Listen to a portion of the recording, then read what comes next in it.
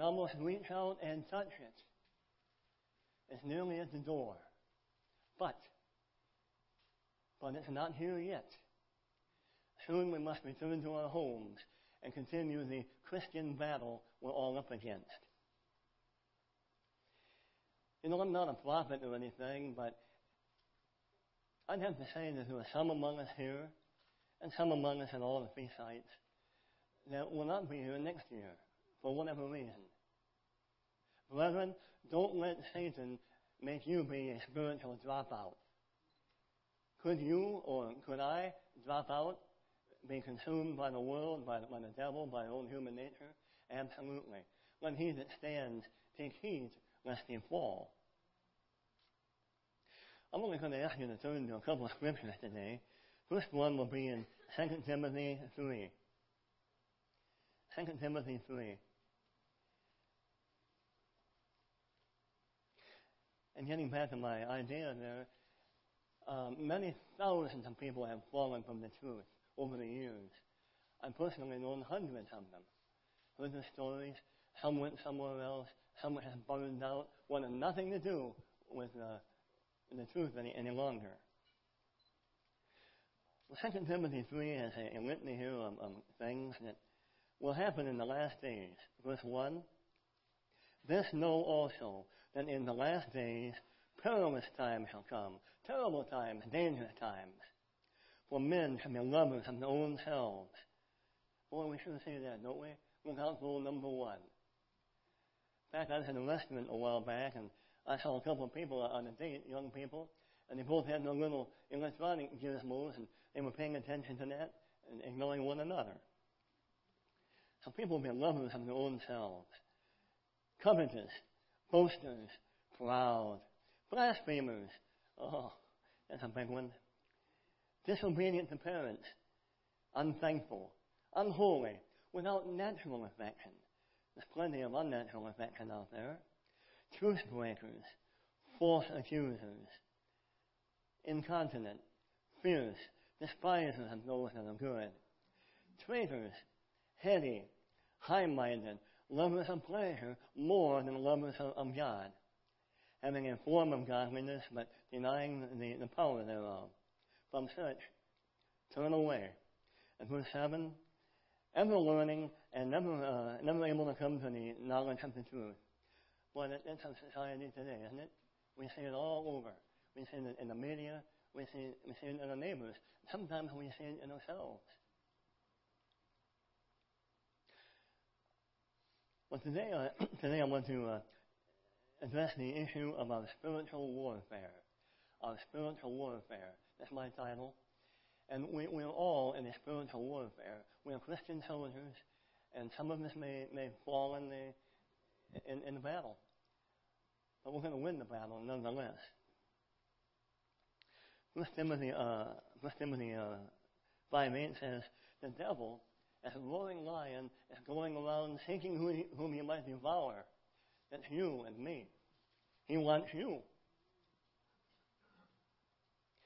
Back in Matthew 24:24, it says, for there shall arise false Christ and false prophets, and shall show great signs and wonders, miracles if you will. You might see some apparently dead people brought to life. You might see someone calling fire down out of heaven. And unless people are really rooted in the Word, this will deceive them. False prophets and false Christ shall show great signs and wonders, insomuch that if it were possible, they would deceive the very elect, the very chosen ones. Brethren, I tell you this without hesitation. The time is coming when you either believe what you see and what you hear, or you believe this book. Make up your mind now which way you're going to go. Will you believe what you see and hear by false prophets, false ministers, or will you believe God's Word? You know, Satan has two primary tools. There's distraction and deception. Distraction and deception. There's so many distractions out there in the world. There's drugs and there's movies so many activities, your little electronic device, and so many distractions. We don't have time to study and pray as we should do. But you know, when it's all said and done, pardon me, you know there's only 2 religions in the world. Only 2. One is God's truth, as revealed by God through His Word, the Bible. The other one is everything else, every other belief. And these 2 cannot be mixed without disastrous results. Sometimes Satan, the devil, will give someone just enough truth so he can start his own religion. But that's a false religion. You know, my father used to have a saying. He said that any old dead fish can float downstream with everybody else, but it takes a live one to swim against the current, to show some energy and drive and go what he's going for. Well, before you were called, before God put His spirit life within you by the Holy Spirit, we were all dead fish floating down the stream of society, weren't we? But now that God has put His life in us, we're fighting that Christian battle. And there's a threefold current that we're swimming against. We're talking about what the Bible calls the flesh, the world, and Satan, the devil, and his minions. Let's check out these three enemies. The first enemy is what the Bible calls the flesh. Really, that means our own carnal human nature. Our own carnal human nature. We all have it. We all have an abundance of it. Romans 8:7 says, because the carnal mind is enmity against God, God's enemy,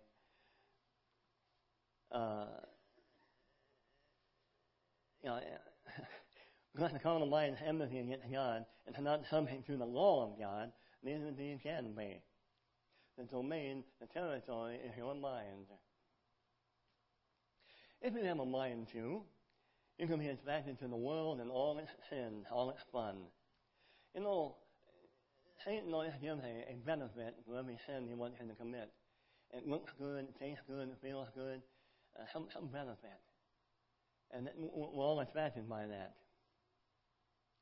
We see, we want, we covet, we do everything we can to achieve what we want.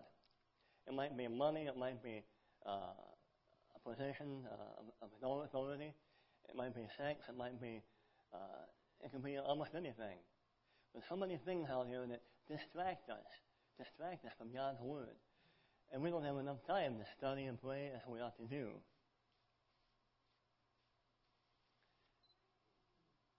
The second enemy we have is the influence of the world. Galatians 1:4 calls it this present evil world. Not evil because God made it evil, but because of men's sins and turned it into a cesspool of evil. And in John 3:20, we're told that the world loves darkness rather than light. And it's governed by the prince of the power of the air, Ephesians 2:2. And we all lust after things. Unlawful lust is to maneuver for things we shouldn't have. Our inordinate lust will often turn into a form of idolatry. I have to have that. I have to have him. I have to have her. I have to have that job. I have to have whatever it might be. And it turns into an idol if we're not careful.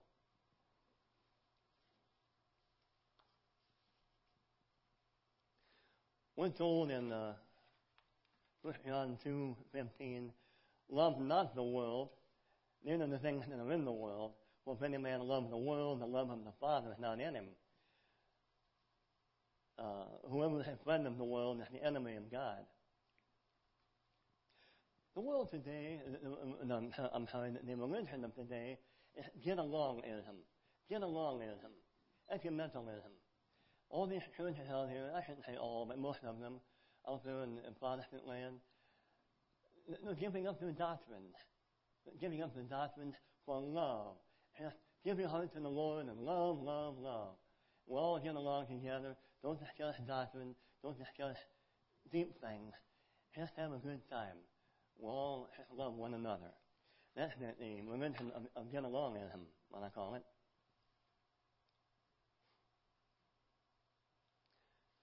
Turn to Proverbs 28:9. Proverbs 28:9. I'm already there. Don't you hate it when somebody tells you to turn somewhere, you start reading right away, and you don't even have your Bible open? Proverbs 28:9 is a verse that we should commit to memory. We don't hear it addressed very often. It says, "He that turns away his ear from hearing the law, even his prayer can become an abomination." That's a frightful thought. Think about that. Those people out there, the no-law people, the antinomian people, law is done away. God says even their prayer is an abomination. Every time they deny God's law and they say, "Oh, let's just love one another, never mind doctrine," to God, that's an abomination, something He hates. So remember Proverbs 28:9.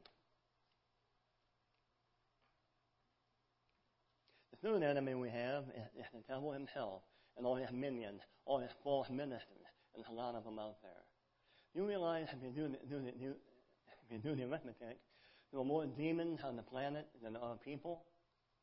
Only roughly 7 billion people. There are many more demons.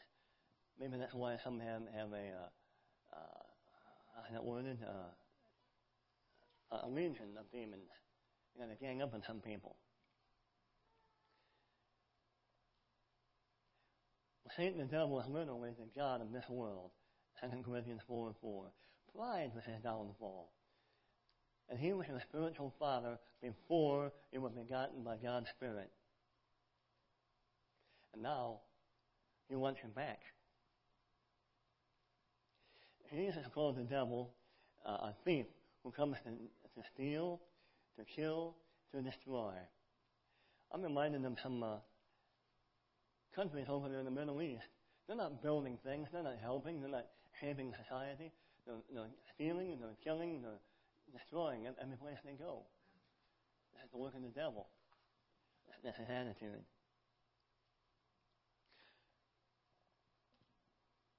The way to overcome Satan and his subordinates is to make sure you're outfitted with the spiritual armor of God. Become intimately familiar with it. Sleep in it. Eat with it. Never take your hand off God's word. Fuse it to your hand. I'm reminded of a story about a young Christian man. He got all his spiritual armor on, and he walked out there to a post, and he looked high and wide. He didn't see anybody out there, no enemies. He stood there, and the sun came out, and began to perspire, became very unbearably hot. And he got to thinking, he said, these shoes,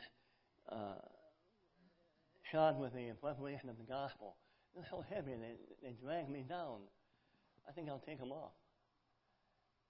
If I need them, I can put them right back on. And the loincloth of truth is cumbersome. I think I should take it off and set it aside and sit down for a while. And this breastplate of righteousness is cumbersome, it's hot.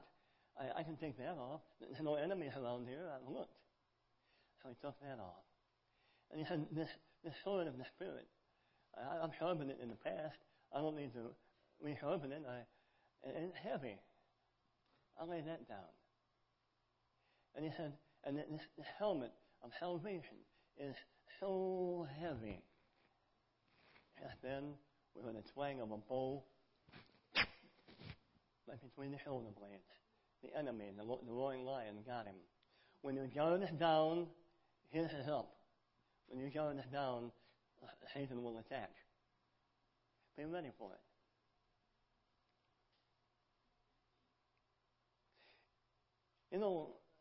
Getting back to what I was saying about God's law being scorned, I had one of my sons call me on the phone. I'm in the hospital on morphine, and he called up, talked about an hour. Hi, Dad, how you doing?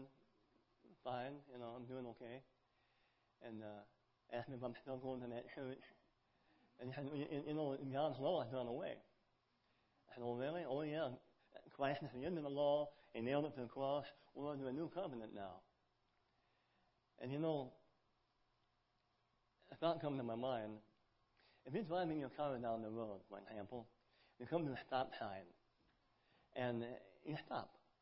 You fulfilled that law. You've obeyed that law, haven't you? When you drive on, does somebody come along behind you and pull up the stop sign and throw it away? No. Same way with God's laws. You keep His laws, but that doesn't annul them. Christ fulfilled the law, but He didn't do away with the law.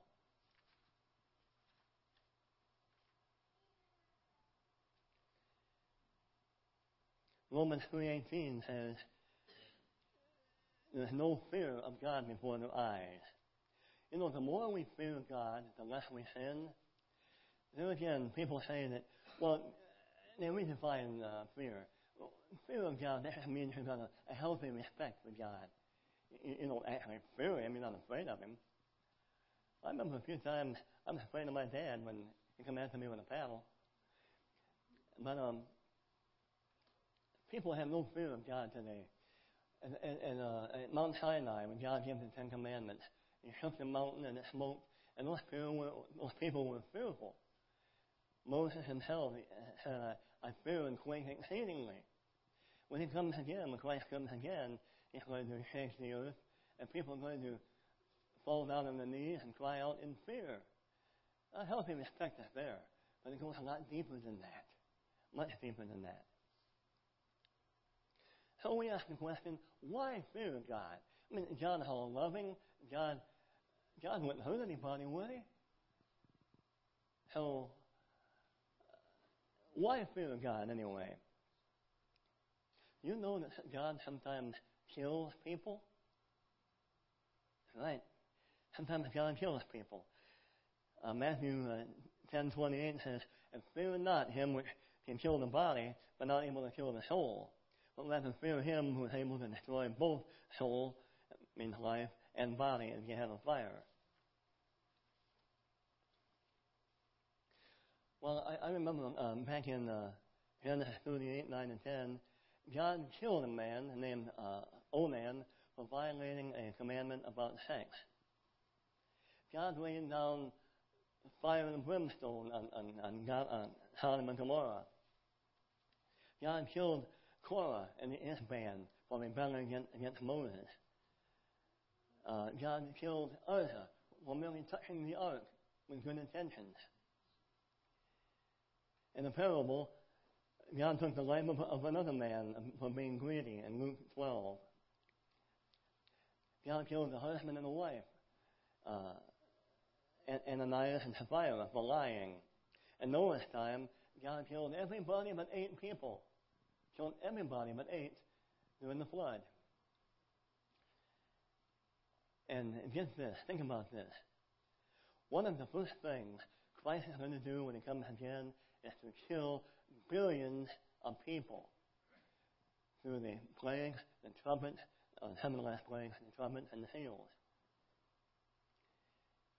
Some people estimate there might only be a tithe of people left alive at Christ's literal return. So, let me go back to Ephesians 6. We know that chapter well, about the Christian armor. And I want to bring out a certain word that it has. Ephesians 6, verse 11. Put on the whole, not part, put on the whole armor of God, that you may be able to stand against the wiles of the devil. We wrestle not against flesh and blood, but against principalities and powers and so on. Then down to verse 13. Wherefore, take unto you the whole, not part, armor of God, that you may be able to withstand in the evil day. And having done so, to stand. Verse 14. Stand, therefore, having your loins girded with different pieces of armor and so on. So, brethren, what we need to do today is to take a stand. Not being cowardly, not being bashful, not being apologetic. Take a stand for God's truth. Take a stand for God's word. Take a stand for God's holy days and Sabbath and all these things. Stand up. Don't be afraid. Let God's Spirit speak through you.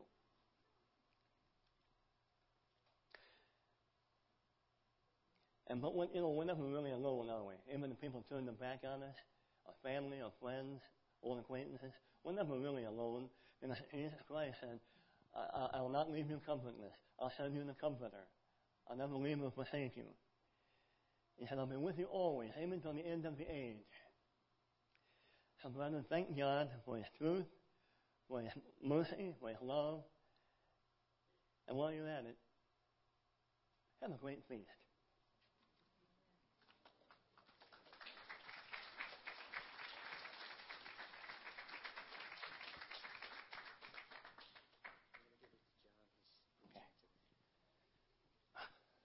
That one.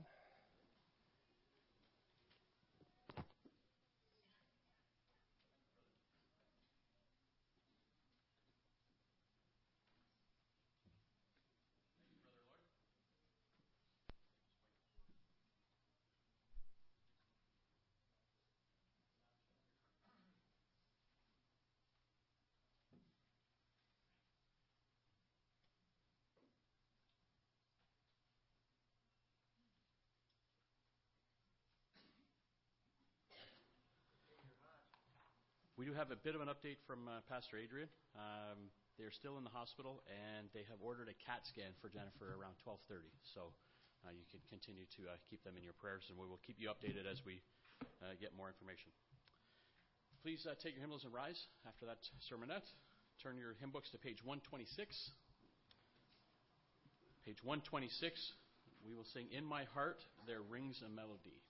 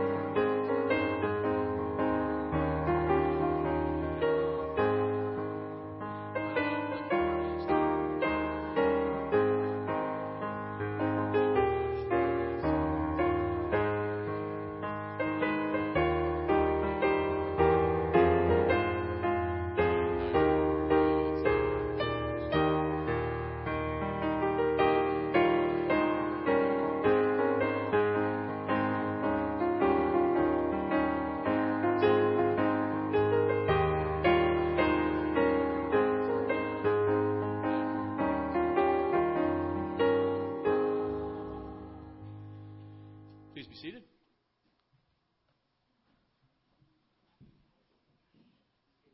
We do have a piece of special music that will precede the main message of the day. The main message of the day will be brought to us by one of our traveling pastors, Pastor John Reedy, who will be bidding us farewell today after the service. He's in for a bit of a long travel out to Osoyoos, BC. Probably one or two flights at least, I would think, and 2 flights and 3 flights. 3 flights and some driving. And then he's got to find his way from Osoyoos back to Texas at some point. He might just want to drive. We do thank you for taking the time out of your away from your family to be with us here, and we're certainly blessed to have had you here and ask you to take the love of our community out to the brethren in BC. Before we get to Pastor Reedy's sermon, which will be entitled Faith of Our Fathers, we do have an opportunity to hear a piece of special music sung brought to us by Sister Bonita. She will be singing a song entitled He, and then after that, John Reedy with the sermon.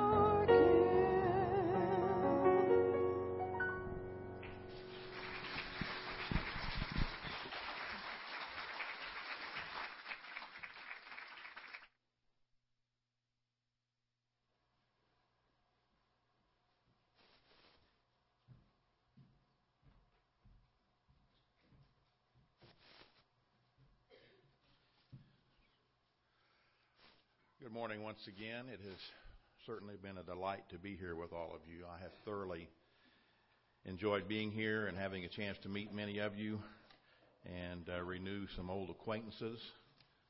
I will be more than happy to take your spirit with me out to the Soyuz. You certainly know how to sing. That's great. I just, every time you go to some of these groups, there are those that are more subtle and don't really, give it all they've got. But here you really give it all you've got. And that really sets the tone for the sermons, for the sermonettes, and everything that's going on. But I have thoroughly enjoyed it here, and maybe I'll have a chance to come back again next year. I still would love to get to Toronto and speak one of these days. I spent so much time up there. But I have enjoyed it very, very much. There are a lot of topics, a lot of subjects that people believe in that have very few facts. And when you run across those people, there's no way you're going to change their mind about things. Now, the people believe in all sorts of things, from aliens to probably the biggest one these days is global warming, to conspiracies. Probably the biggest conspiracies was the assassination of John Kennedy and then the 9/11 conspiracy that's out there. I'm very familiar with conspiracies. My dad was an expert in them. He studied them from 1967 till he died in 2007, and it was one of the reasons we were never very close, because even though I knew there are things out there, I didn't want to get mixed up with it because I had other things to do, and it made him mad.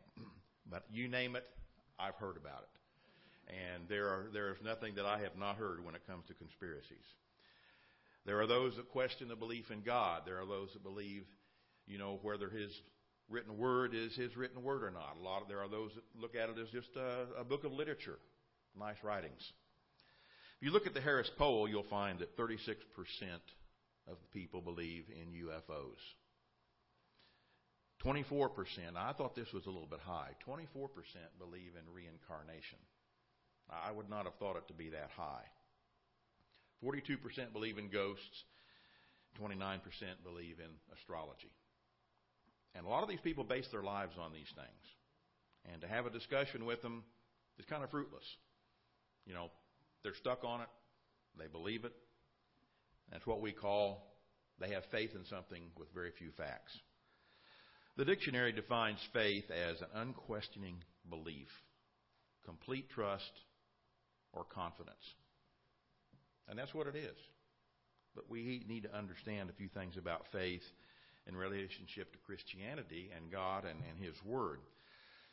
One of the most important tools that we need to have in the days that we live in today, the perilous times that were talked about, and they are very perilous. If you watch the news, every day, I've been watching the last couple of mornings, and ISIS is on the move. They're getting ready, getting very, very close to Baghdad, and we don't know where this is going to wind up. We don't know what's going to happen from one day to the next. And so faith is very important. It's a tool. It's an element of our Christianity that is very, very important. And there are going to be people ask you, why do you need to talk about faith? Why do you need to have faith? Could you explain that to somebody who's just coming into the church, or somebody that you cross paths with that maybe does not even attend church anywhere and doesn't understand much about faith? I'm sure that, that does happen. We do need to understand about faith. We do need to understand what it involves. And three of the things we're going to talk about in this sermon today is, what is faith? Why is it important? And how is faith developed? Because it's something that needs to be a foundation of our Christianity. How strong is our faith today? By that, how strong is it compared to our fathers? And by fathers, I mean Abraham, Isaac, and Jacob. Abraham didn't have the written word of God. He didn't have any of the Old Testament, but he had faith. It's hard to kind of draw an analogy between what we have today and what they didn't have, and yet Abraham is looked upon as being what? The father of the faithful. So we're going to compare that in a few minutes and see if we can put it in perspective today with you and with me, and with how that would have come about. The people in the New Testament during the time of Christ and right after His death didn't have the New Testament. All they had was the Old Testament. So how does our faith compare with theirs? They had some other things that was very important that helped them to have faith, as we're going to see.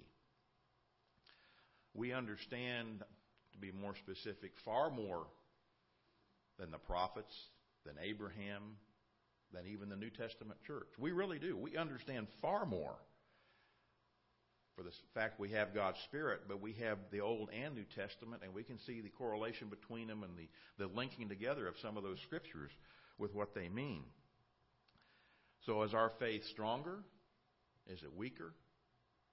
Or just as strong? Can't have any help. You got to answer that yourself. Nobody else can help you answer that question. Well, these are just some of the things we're going to look at today. Over in the book of Luke, chapter 18, Jesus was reciting a parable to the people He was talking to. And one of the statements He says in verse 8 of Luke 18, "Nevertheless, when the Son of Man comes, shall He find faith on the earth? Good question, isn't it? I think a lot of this is probably due to the times in which we live. We live in a push-button society. We want something, we push a button, we flip a switch, it happens. You don't have to think about it. It's like breathing and your heartbeat. It just happens. It's automatic. And no wonder people would not have faith in this time because everything is instantaneous. I mean, I can get on a plane in Detroit. I'm going to fly to Toronto, fly to Vancouver, and then fly to Kelowna, and then drive down to Osoyoos. It'll take the better part of a day. But I can basically cross the whole continent of Canada and the width of the United States in one day. And we wonder why we need faith. Well, when we can do things so quickly and we expect things so quickly, we expect God to answer us quickly. And, you know, one of the things I've learned over the years is God is just not too concerned with our comfort in many cases. He takes His time in doing things. And the analogy I got, I think you'll find is interesting. But, you know, what was it like for Abraham when God said, pick up your things and go? We don't think too much about it. Sure, he was out in the desert. But what do you need if you live in the desert? Well, you need some water, first of all, very quickly. And you're going to need clothing and some kind of shelter to protect you from the heat. You know the story of Abraham. God said, pick up your things and go, and he did. And he didn't have the Tim Hortons and the little, shops along the way for the gas stations you could stop every few miles. Just the open expanse of the desert with nothing. Abraham apparently didn't bat an eye. He just picked up and went.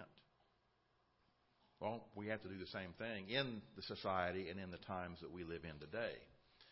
We're so used to that quickness, but we have to have faith in God. 2 Peter chapter 3. One of the things that really confuses people when it comes to faith, even more so than flipping the switch and expecting it to happen immediately, is God's silence. How many people have you talked to just in passing or discussing things in the world that are happening today with the war, the Middle East, and the problems, and Israel, and everything involved? And that friend of yours says, if God would just do something, we could believe it. Really? Is that going to make a difference? I mean, as we're going to see what God has done through the centuries, through the millennia, what God did it make that much of a difference? Oh, it really didn't. 2 Peter chapter 3 and verse 1, he says, the second epistle, beloved, I write unto you, in both which I stir up your minds by the way of remembrance, that you may be mindful of the words which were spoken before by the prophets, and of the commandment of us, the apostles of the Lord and our Savior. Knowing this, that in the last days there shall come scoffers walking after their own lusts, saying, where is the promise of his coming? For since the fathers fell asleep, all things are continuing as they did, just like the beginning from creation. And he says in verse 5, for this they are willingly ignorant of. And they are. People are ignorant of God's word. People are ignorant of what God says he's going to do, and they definitely don't have the faith to know that it's going to happen sooner or later. I don't know why people predict, even come close to predicting why and when Christ might return. It's just not going to happen. And, there was an older gentleman, I think he died here recently, but he had predicted a couple times when it was going to happen. It didn't happen. And so be it. But there are going to be more. There's going to be someone who's going to claim it's going to happen. Now, it's one thing to say, do we have 25 years left? The way things are going now, I don't think so. There are too many crazy people out there ready to push a button and are definitely determined to have, the downfall of the United States. But it could go on longer.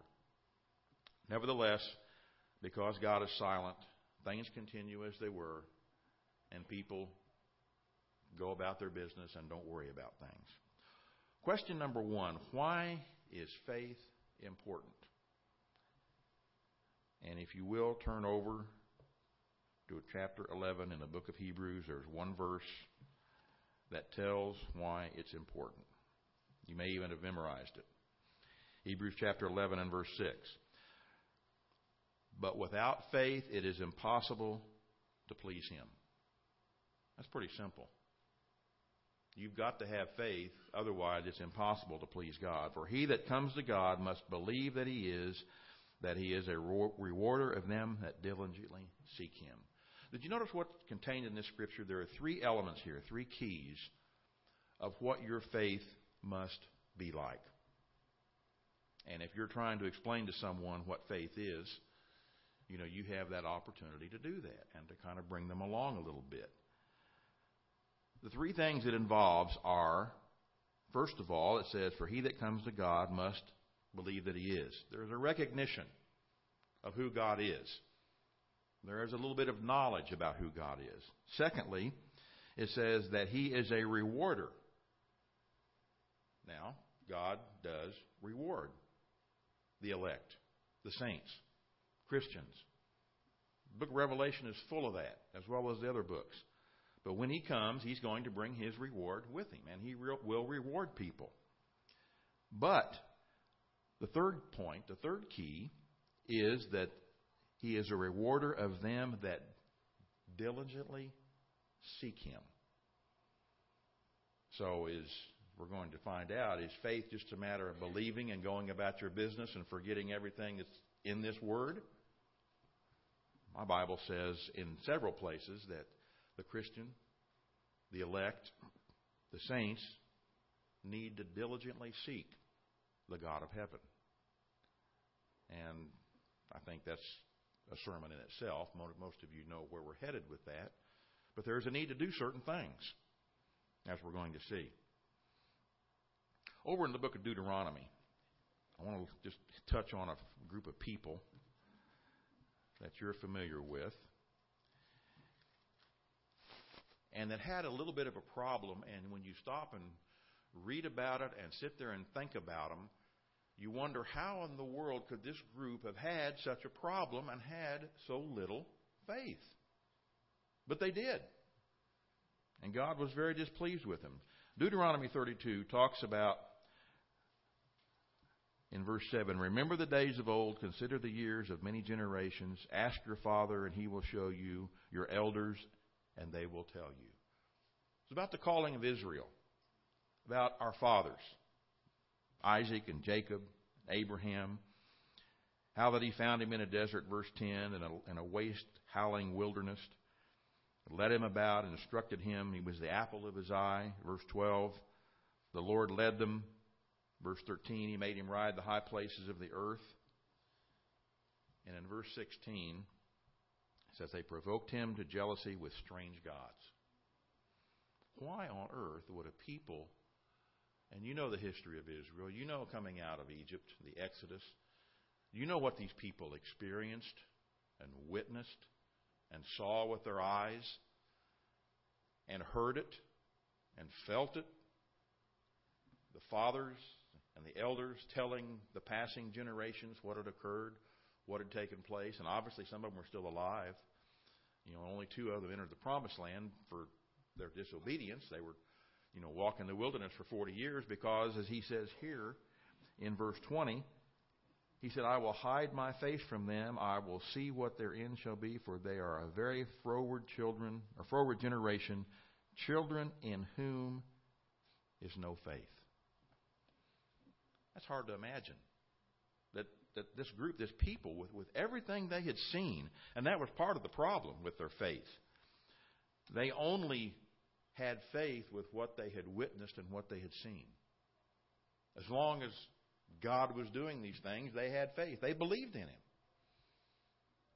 But lo and behold, if God didn't do something for a couple of weeks, these people lost faith. They wanted to live in a push-button society with God. It didn't happen that way. And God tested them. God worked with them. They had to see it before they could believe it. They had God's presence. They had God's miracles. They had the prophets down through history. And then what did God do to them? God gave them silence. God gave them silence. And so after the captivity, after coming back from the Exodus and the exile to rebuild the temple, what was it the people had? They had faith in God's Word. And that even became a problem, as we're going to see. Christ pointed out to them, faith in the law is not where it's going to bring you salvation. Faith in the law is not what is important. It's faith in God the Creator. Jesus had to point that out to them. And they killed him for it. That's how much faith they had in their own law. They felt that they knew it. And yet what did the law talk about? The whole law talked about Christ. They still missed it. If you would go back to 2 Peter, I should have had you put a marker there. I'll try not to have you jumping all over the place too much. But it talks about in 2 Peter, in the last part of chapter 3, what type of person, through all of this, and the times in which we live, that we should be. He says here in chapter 3, as we mentioned, they were going to scoff at his return and the end time. And he says in verse 11, seeing that all these things shall be dissolved, what manner of persons you ought to be in all holy conduct and godliness. So what type of person should we be, knowing that all these things are going to come to pass? That there is going to be those type of people questioning God, questioning what's going to happen, probably laughing at you because you believe it, and laughing at me because I believe it, because God's silence is not a very encouraging factor to a lot of people when God doesn't do anything. But we know it's going to happen because we have a history and a record of prophecy of things that have been fulfilled and have taken place. So what type of person should we be? Verse 14. Let's start in verse 13. Nevertheless, we, according to his promise, look for a new heaven and new earth, wherein dwells righteousness. Wherefore, beloved, seeing that you look for such things, be diligent that you may be found of him in peace, without spot, and blameless. Now, does that sound like believing in God and going your own direction and forgetting everything else because Christ did it for us? Not what I see, but that's what people are going to tell you. That, as was mentioned in the Sermonette, we're under a new covenant. We don't need to do anything. Christ did it. Well, we're under a new covenant. That's true. But we've got a lot more to do than what they did in the Old Testament.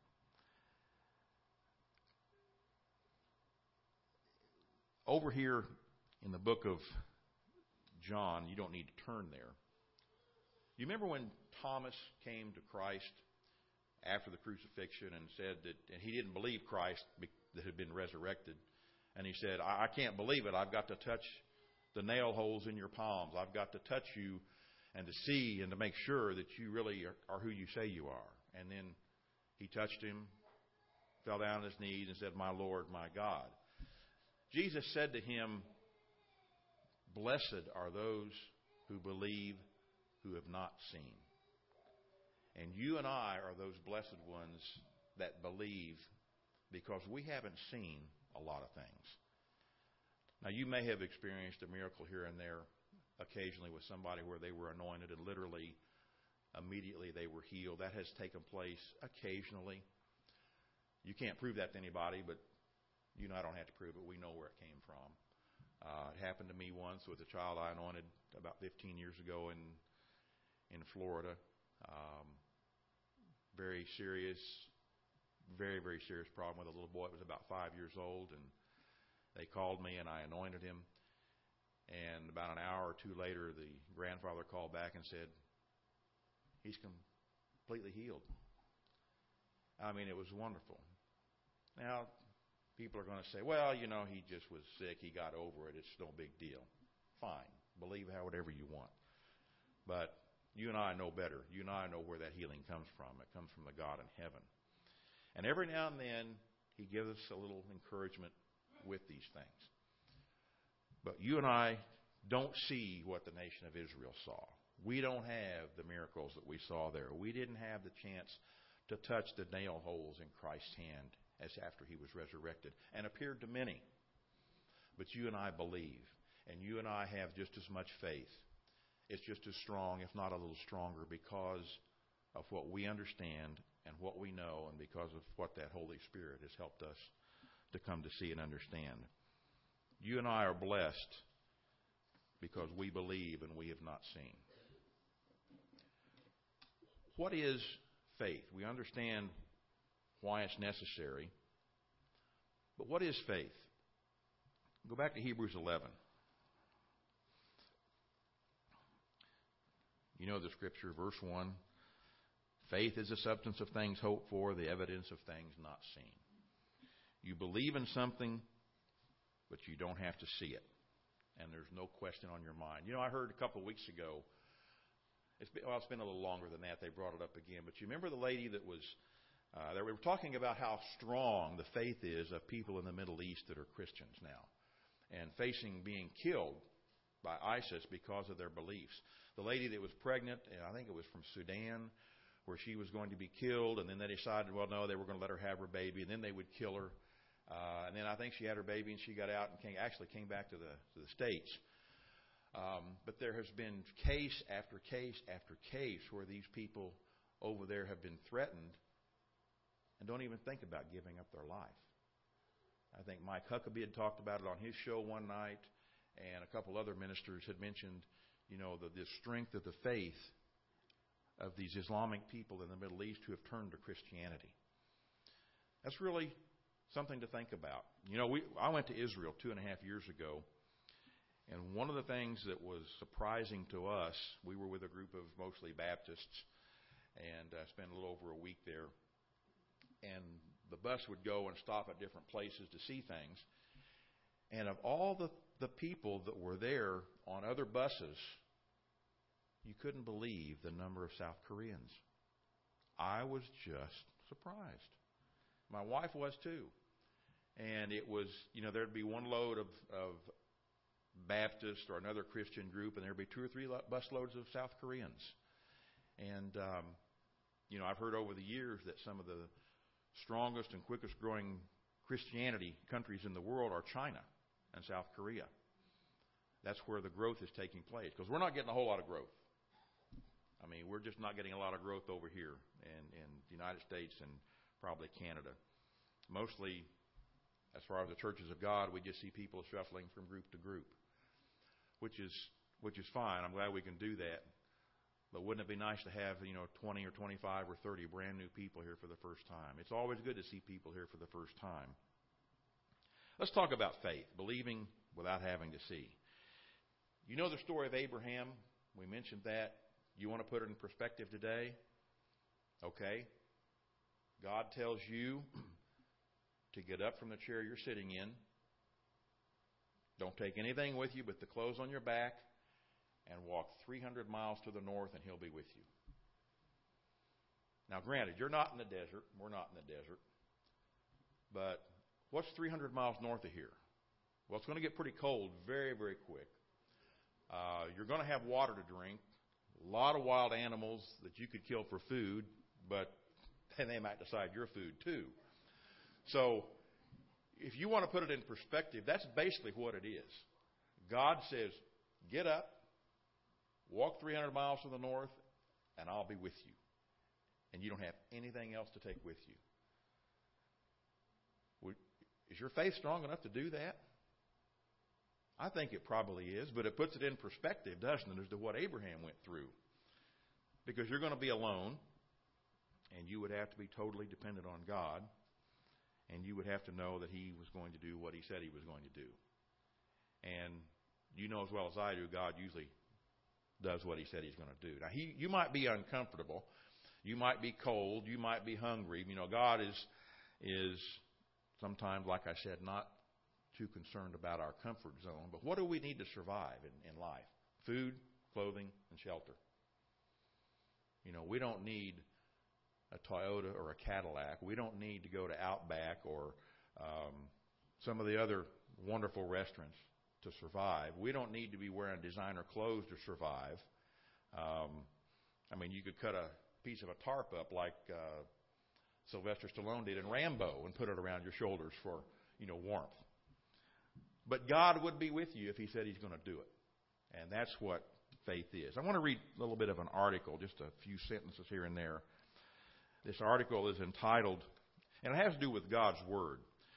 I'm not going to turn there for the sake of time, but, 2 Timothy chapter 3, it says, all Scripture is given by the inspiration of God, is profitable for doctrine, for reproof, for correction, and for instruction in righteousness. You know that Scripture, and you believe that Scripture, that this is the Word of God.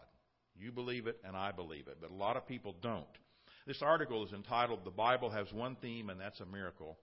It's by Rick Warren, who wrote the book, The Purpose-Driven Life. He's a minister.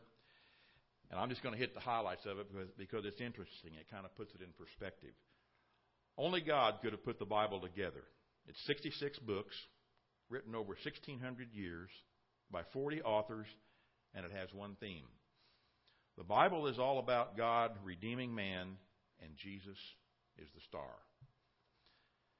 The Bible, on the other hand, was written by 40 different people at every age and in every stage of life on 3 continents: prophets, poets, princes, kings, sailors, and soldiers. All had the same story.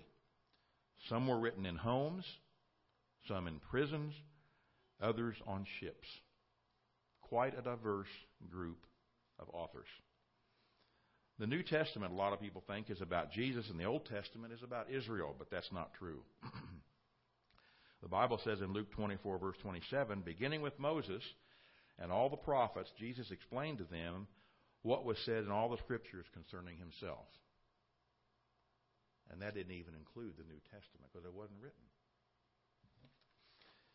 The pictures, the metaphors, the analogies, and the allusions from beginning to end are about God's plan to redeem people and build a family for eternity. It all began with Jesus, and you can see Him in every book. And I added something to the end of that, and the holy days, that you and I have the privilege to understand that He is in each one of those. I thought that's a pretty good article because it kind of puts it in perspective as far as what other people are going to say. And he mentions in there about giving people a piece of paper and cutting it into 50 different pieces, or I think it was, or 66 different pieces, and how it would all come out and what they would do with it if he told them nothing about it. But it's interesting because we understand the Bible and we know what it is. Faith is by doing something and immediately setting out to do it without having to see it. Abraham didn't stagger. He didn't wait. He didn't say, let me think about it. Let me consult my wife. Did we get an overview? And it just says he went and he did it. And you see that, I think you see that even more specifically when he was told to sacrifice his son, Isaac. That's pretty tough. Waiting as long as he did for a son of the promise, and then God tells him to go sacrifice him. It seemed to me he didn't even think about it twice. He just went to do it. His work was in doing the things that were evident of that, his trust and his faith in God by doing it. Over in the book of Ephesians chapter 2, let's see what faith is and how important it is, because it has to do with our salvation as well. Ephesians chapter 2 and verse 8. Always remember this scripture because people tend to cut it too short and they leave out something very important. Our salvation is by grace. It's not by works, as we're going to see. But they also add something else in there. Ephesians chapter 2 and verse 8. For by grace are you saved through faith.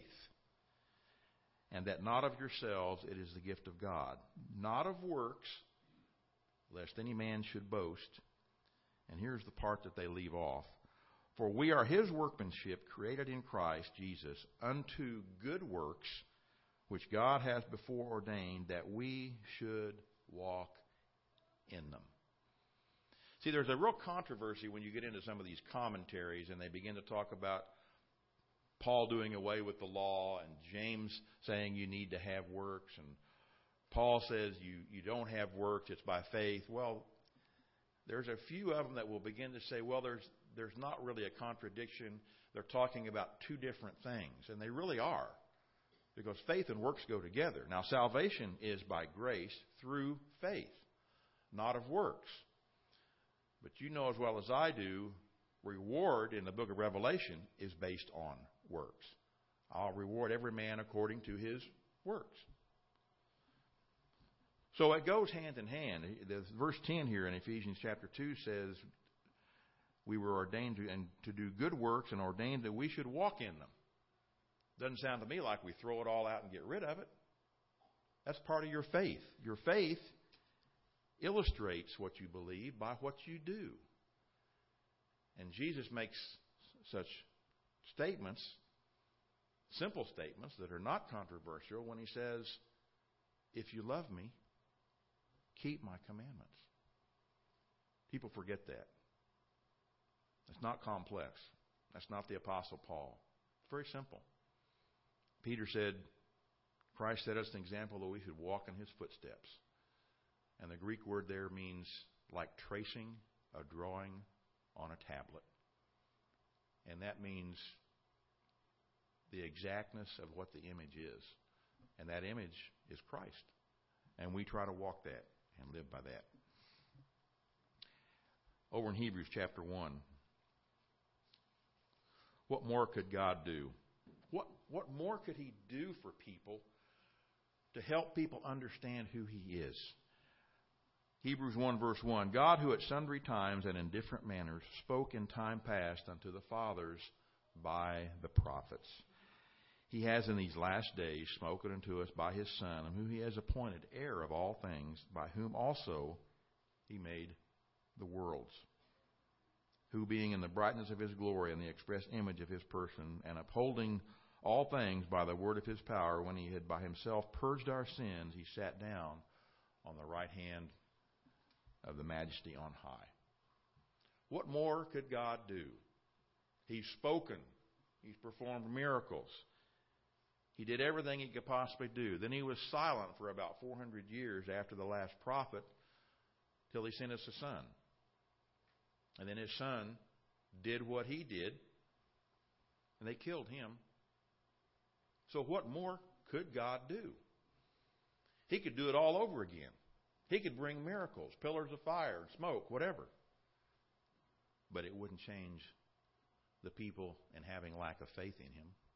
It would only be evident for a small period of time. They're not going to believe Christ when he returns at his second coming, will they? Revelation 11, I think, is verse 18, says the nations were angry at the seventh trump when the seventh angel sounds and Christ returns. They're not going to appreciate it. And I guarantee you they're going to see a lot of miracles. A lot of miracles. And a lot of people are going to die because of it. But they're not going to want to accept him. So what more could God do? Let me read just a couple sentences here from You Need to Hear About This. Remember I mentioned something called humanism the other day? What it was, basically it was throwing God out. Here's an article that appeared on October the 1st. We downloaded it off the internet. Man's historical claim about Jesus and the Bible would throw Christianity into a tailspin. But is it really true? This man's name, an article published in Free Inquiry, a magazine produced by the Council for Secular Humanism. Writer Michael Palkovich argues that Jesus Christ was a mystical figure who never walked the earth. And he goes through this over and over and over again. 126 writers during the time of Christ never even mentioned Jesus from the 1st to the 3rd century. Claims that Christians invented Jesus in order to have a figure to worship. And it's a very disturbing article, but it's typical of what's going around, throwing God out. He says Christianity, its outrageous forgeries and its immoral acts of torture, genocide, and other things over the centuries says the virgin birth tale was a forgery perpetrated 250 years before Jesus and even admitted by the Catholic Encyclopedia. He says that Jesus, if he was important, would have written something about himself, but he never even wrote anything about himself. Well, that's because he doesn't understand what the Bible says. Jesus had other things to do, and he left that up to other people. He said that, Josephus, Flavius Josephus, the Roman historian who was a Jew, did mention Jesus, but he claims that that was added later in time by somebody else. And he goes on and on to talk about, here, this last paragraph here. As previously reported, this self-professed biblical scholar, now that's a problem in itself, but this other gentleman, Joseph Atwill, claims that Christianity was concocted as a government project that was used to control Roman citizens. During the time in which Jewish residents were waiting for their Messiah, he says there was a constant source of insurrection leading the Romans to seek out an equalizing and tempering force. And so they created Jesus. And it goes on and on. You'll encounter that. People with a lack of faith. They just don't seem to get it. Point number 3. How has faith increased? Well, James chapter 1 talks about what we need to do as Christians. And the first thing we need to do, as it says in James, is ask. James chapter 1 and verse 2. My brethren, count it all joy when you fall into different temptations. That's hard to do, isn't it? It's not pleasant when we're tempted, when we have problems. Knowing this, that the trying of your faith works patience. So patience is a part of faith. We need to depend on God and look totally to Him. Let patience have her perfect work, that you may be perfect and entire, wanting nothing. If any of you lack wisdom, let him ask of God, that gives to all men liberally, and upbraids not, and it shall be given him. Let him ask in faith, nothing wavering. So ask it with confidence. Ask it because you believe it. He talks about over here in verse 22, he says, in verse 21, he says, wherefore lay apart all filthiness and superfluity of naughtiness, and receive with meekness. So it talks about changing your life and making a course correction along the way. Be you doers of the word, verse 22, and not hearers only, deceiving your own selves. He says in verse 25, but whoso looks into the perfect law of liberty and continues therein, he being not a forgetful hearer, but a doer of the work, this man shall be blessed in his deed. So faith and works go together. As he says over in the end of chapter 2, in verse 22, he says, you believe that there is one God, you do well. The demons believe also and tremble. The devils have faith. The demons have faith because they know that God exists. It's just their faith is worthless because they don't have any good works behind it to corroborate it and to prove it. That's why he says in verse 17 of chapter 2, even so faith, if it has not works, is dead, being alone. Abraham was justified, and the book of Romans talks about being justified by faith.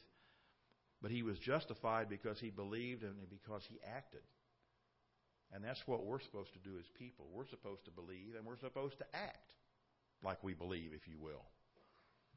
And not just have the faith of ancient Israel, which God said, children in whom there was no faith, because they only believed with what they saw.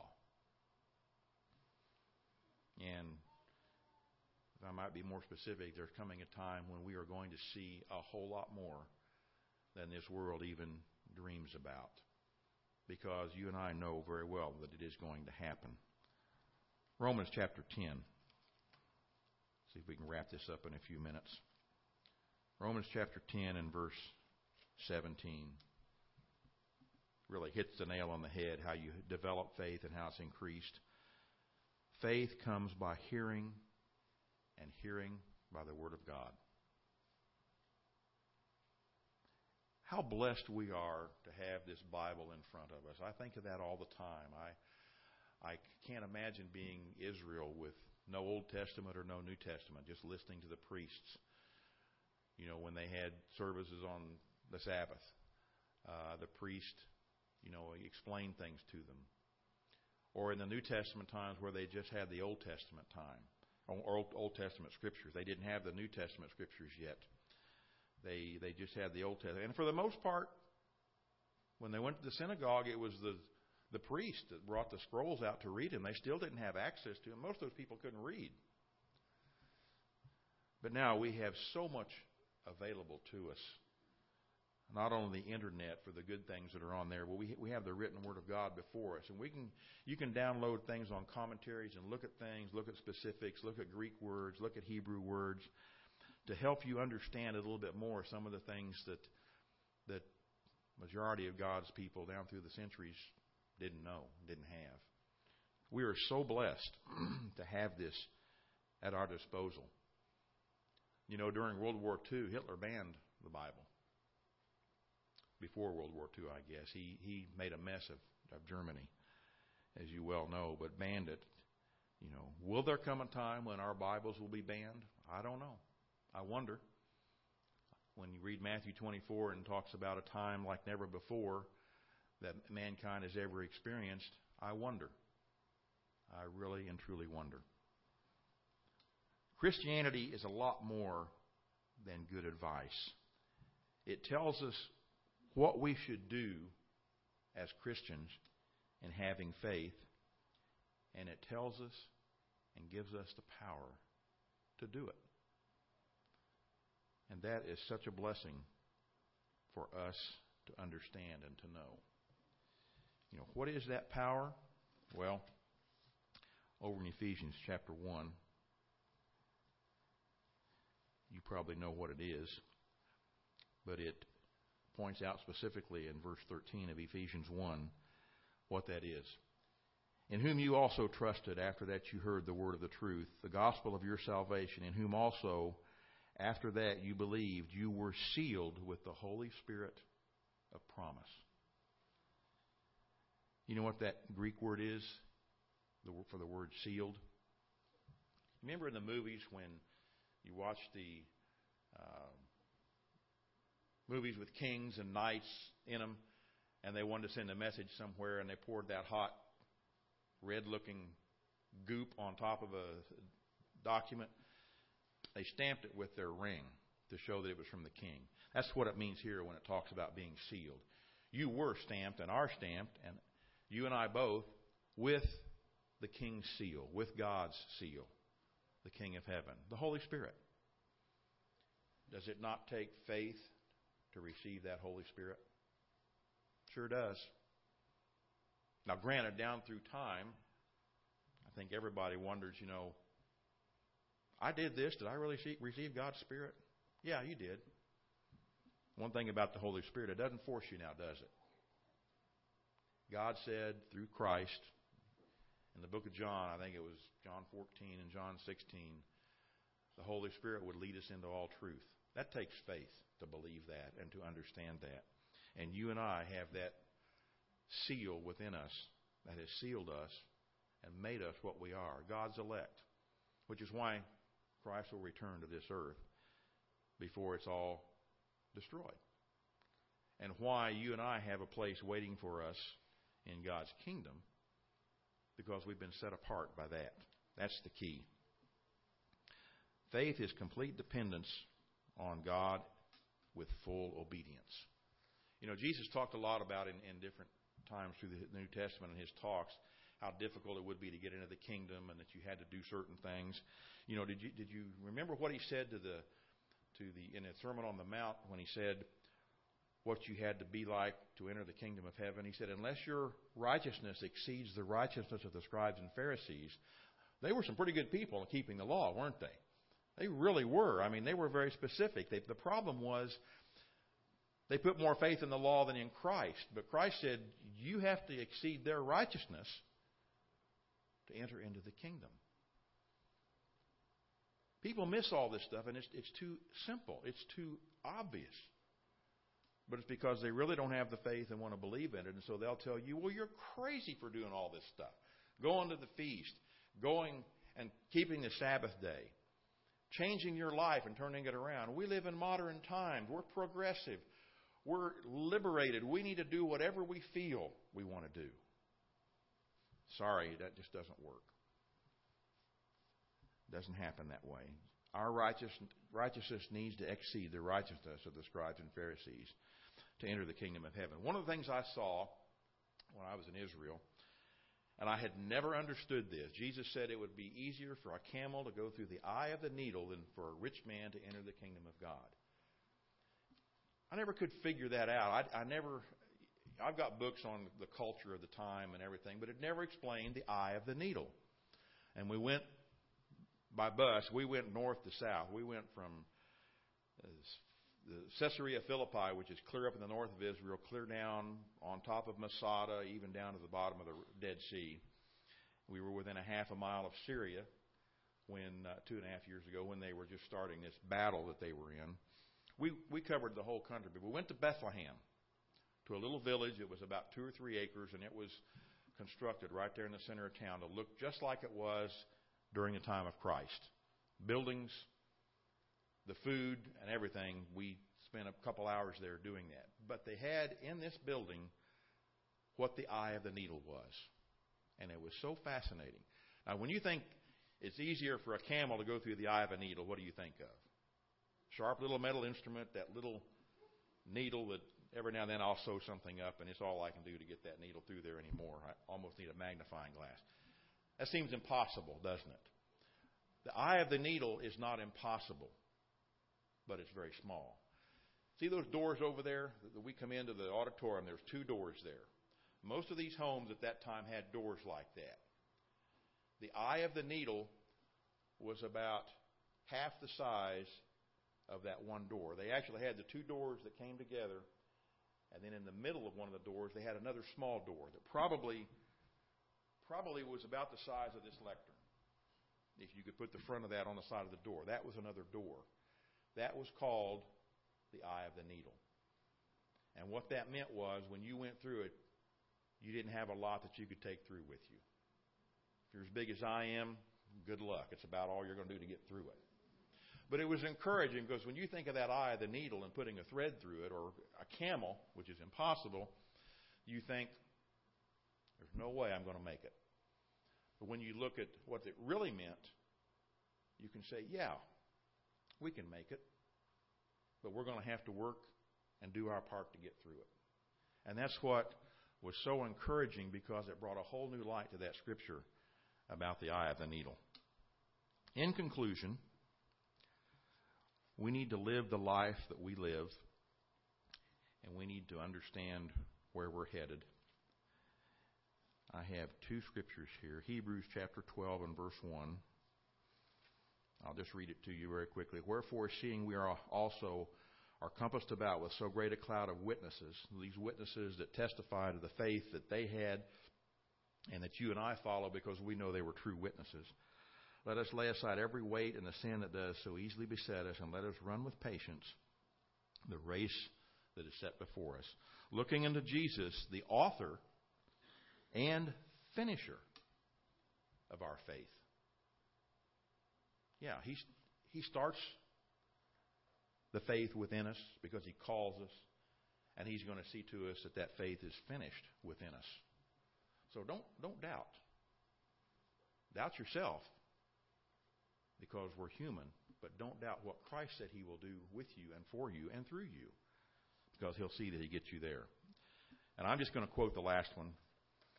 It's one I try to live by every day. Paul wrote it. Book of Philippians chapter 4 and verse 13. He says, I can do all things through Christ, which strengthens me. A lot of times we may not know how we're going to do it. We may not know when we're going to be able to do it. But all we have to know is that Christ said that we can do all things through him. And all we have to do is believe it and have faith. So what is faith? It's a pillar of Christianity. It's something that we have to have, because without faith it's impossible to please our Creator.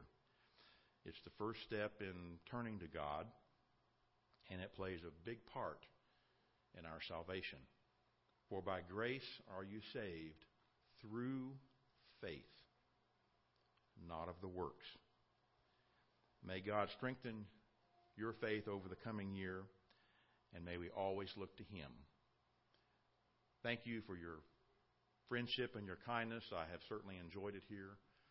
I hope I've been a help, and I look forward to seeing all of you again. Some of you I've met for the first time. You've got a wonderful feast site here. You've got a wonderful group of people, and you certainly have God's Spirit, a wonderful Spirit. Thank you very much.